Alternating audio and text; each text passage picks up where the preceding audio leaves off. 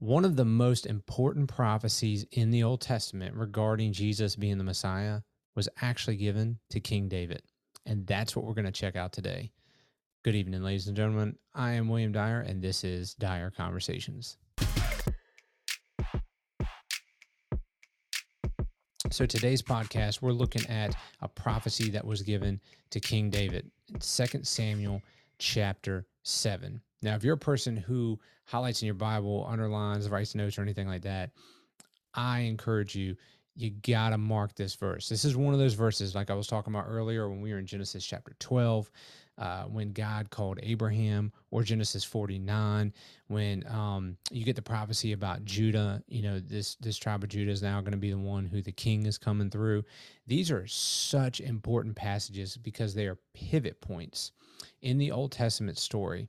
And that's what we're going to get here in 2 Samuel chapter 7. So to set this up a little bit, in case you're not too familiar with the history and the timeline of what's going on here, when the nation of Israel came out of Egypt, they had Moses, leading them through the wilderness. God gave Moses a law. You have Joshua taking them into the land to conquer the land of Canaan. And the people, after the days of Joshua, they come to Samuel the prophet and they say, hey, look, we want a king so we can be like the other nations. And Samuel laments, I can't believe you guys are rejecting God. And God tells him it's okay. I want you to go choose this guy, Saul. So he chooses Saul. Saul is a train wreck, has all sorts of problems. You can read about that story in 1 Samuel. And then God rejects Saul because of his sin. And he actually tells Samuel, okay, I'm looking for a man after my own heart. And he leads Samuel to the family of Jesse and leads him to the son of Jesse named David. Now, David is, this great king in Israel. He had his failures. He had his moral problems. But overall, the Bible portrays David as this fantastic king, the one who unified the nation of Israel and all the tribes and really built the kingdom of Israel. So in 2 Samuel chapter 7, we get this point where it's David looking at God and going, hey, you're dwelling in a tent and I have this, big house. I want to build you a house. And God responds to David. And in this response, we get a prophecy about the Messiah. So let's take a look at it. 2 Samuel chapter 7, verses 9 and following. Verse 9 says, I have been with you. This is God speaking. I have been with you wherever you have gone and have cut off all your enemies from before you. And I will make you a great name like the names of the great men who are on the earth. Now, as we go through this prophecy, there's so many corollary verses here that go back to Abraham, that go back to things that God said to Moses, things that Joshua did in conquering the land. I'm not going to talk about all them. What I will do is, if you're watching this on YouTube, I'll put them on the screen, and I'll also put them in the description below. So if you're listening to this on like Apple Podcasts or something like that, you could check out these verses. And I'll link them up with each part of 2 Samuel chapter 7 so you know where we're going here. But just so you know, this first part goes right back to Abraham. Genesis chapter 12, God told Abraham, I'm going to make you a great name. And so here, God is looking to David as a descendant of Abraham and telling him, you want to build me a house? Let me explain something to you. Through you, I'm going to make you have a great name. So let's see how this prophecy continues. Verse 11, he says, even from that day that I commanded judges to be over my people Israel, and I will give you rest from all your enemies. The Lord also declares to you that the Lord will make a house for you. So again, David's looking at God and saying, I want to build you a house because you're living in this tent, this tabernacle. And God says, no. I'm going to build you a house. So what is this house that God is going to build through David? Well, verses 12 and following tell us. Verse 12, he says, when your days are complete and you lie down with your fathers, aka you die, I will raise up your descendants after you, who will come forth from you, and I will establish his kingdom. Verse 13, he shall build a house for my name, and I will establish the throne of his kingdom forever. Okay, so a little spoiler alert here, right? Jesus, the Messiah, was the son of David. He came literally through the physical line of David. And we're going to get to some New Testament um, application of this verse in a little bit. But just so you can see what he's talking about here, God tells David, through you and your descendants, I'm going to establish this throne, and it's going to be an everlasting throne. It's not going to be a dynasty that ends. I mean, think about, you just had Saul, and his kingdom ended because God took the kingdom from him because of his sins, and he passed it on and gave it to David. Now he's telling David, this is never going to happen to you. I'm never going to take the kingdom from you and your descendants. This kingdom is going to be forever. So keep that in the back of your mind as we build this up to how Jesus is this king through the line of David and what it means for him to have an everlasting kingdom. Verse 14 through 16 says this, I will be a father to him, and he will be a son to me. When he commits iniquity, I will correct him with the rod of men and the strokes of the sons of men, but my loving kindness shall not depart from him, as I took it away from Saul, whom I removed from before you. Your house and your kingdom will endure before me forever, and your throne shall be established forever. And so this big pivot point here is, this is what we learn. Number one, the Messiah is now coming through David's very flesh.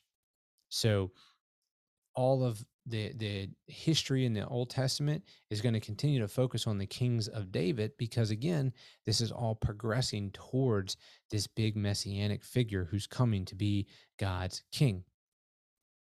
David is going to be, David and his sons are going to be heir of this kingdom, and that this son through David is actually going to be God's son, because he tells us here in 2 Samuel chapter 7, he goes, I will be a father to him, and he will be a son to me.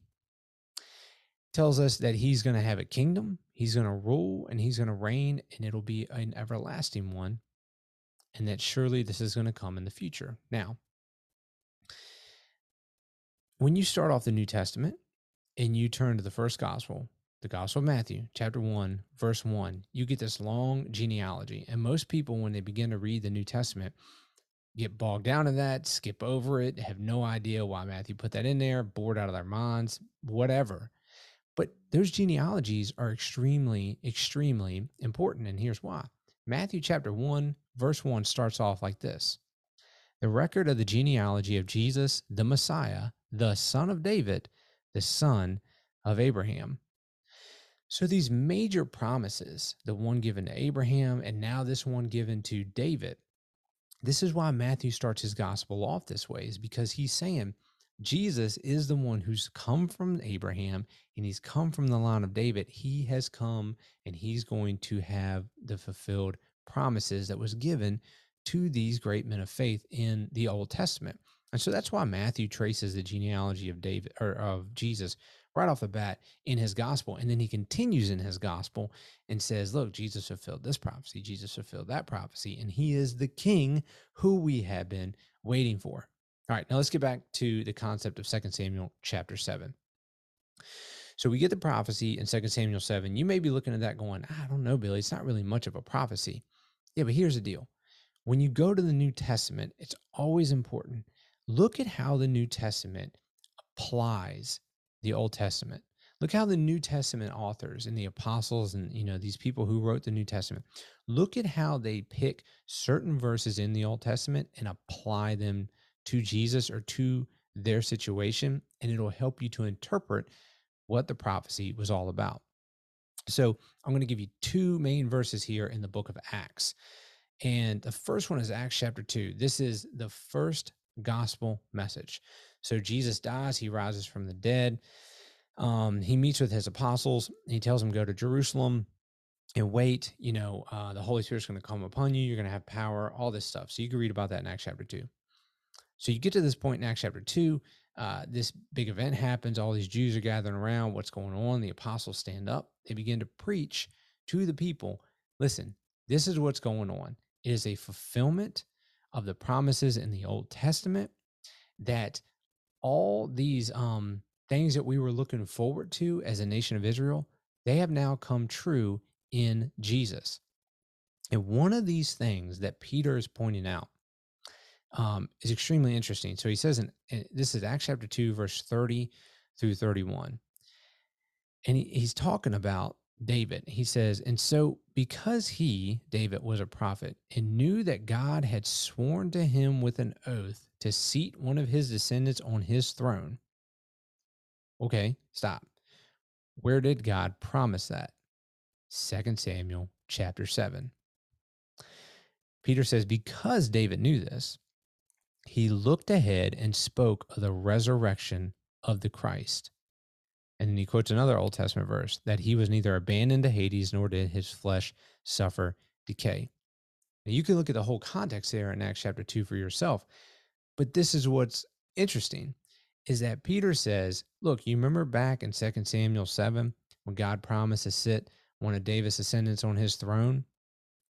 David was looking forward to the resurrection of Jesus. Now, does that mean that David completely understood everything that we now have revealed to us? No. That's not what we're talking about. But what Peter is pointing out to us is that the original intention of God was that this concept of the descendant of David sitting on his throne forever would be fulfilled in the resurrection of Jesus. When you continue in the book of Acts, Acts chapter 13, now you have an instance where Paul, the apostle Paul, is preaching to a group of people, and he's trying to prove to them that Jesus rose from the dead, and it's according to the Old Testament. There was prophecies about it, and he says this, but God raised him from the dead. And as for the fact that he raised him from the dead, no longer to return to decay, he has spoken in this way, quote, I will give you the holy and sure blessings of David. Now, that quote right there that Paul gives is actually from Isaiah, but that Isaiah passage is actually referencing back to the 2 Samuel passage. And the reason why we know this is because he uses the phrase, the sure blessings of David, or maybe some of your translations may say the sure mercies of David. What were the sure mercies of David? Well, if you look at the context of the Isaiah passage, and you look at the context again of 2 Samuel 7, you see that what the reason why it's called the sure blessings or the sure mercies is because it's in contrast to what happened to Saul, that God gave Saul the kingdom and that he was, just a wreck and had all these sin problems and had this pride, and God took the kingdom from him and then gave it to David. And when he gave it to David, he said, I will never take this from you like I took it from Saul. I will never do that. You and your descendants will always have the kingdom. You will always be the rulers that are on the throne in this kingdom. That's why it's the sure blessings of David.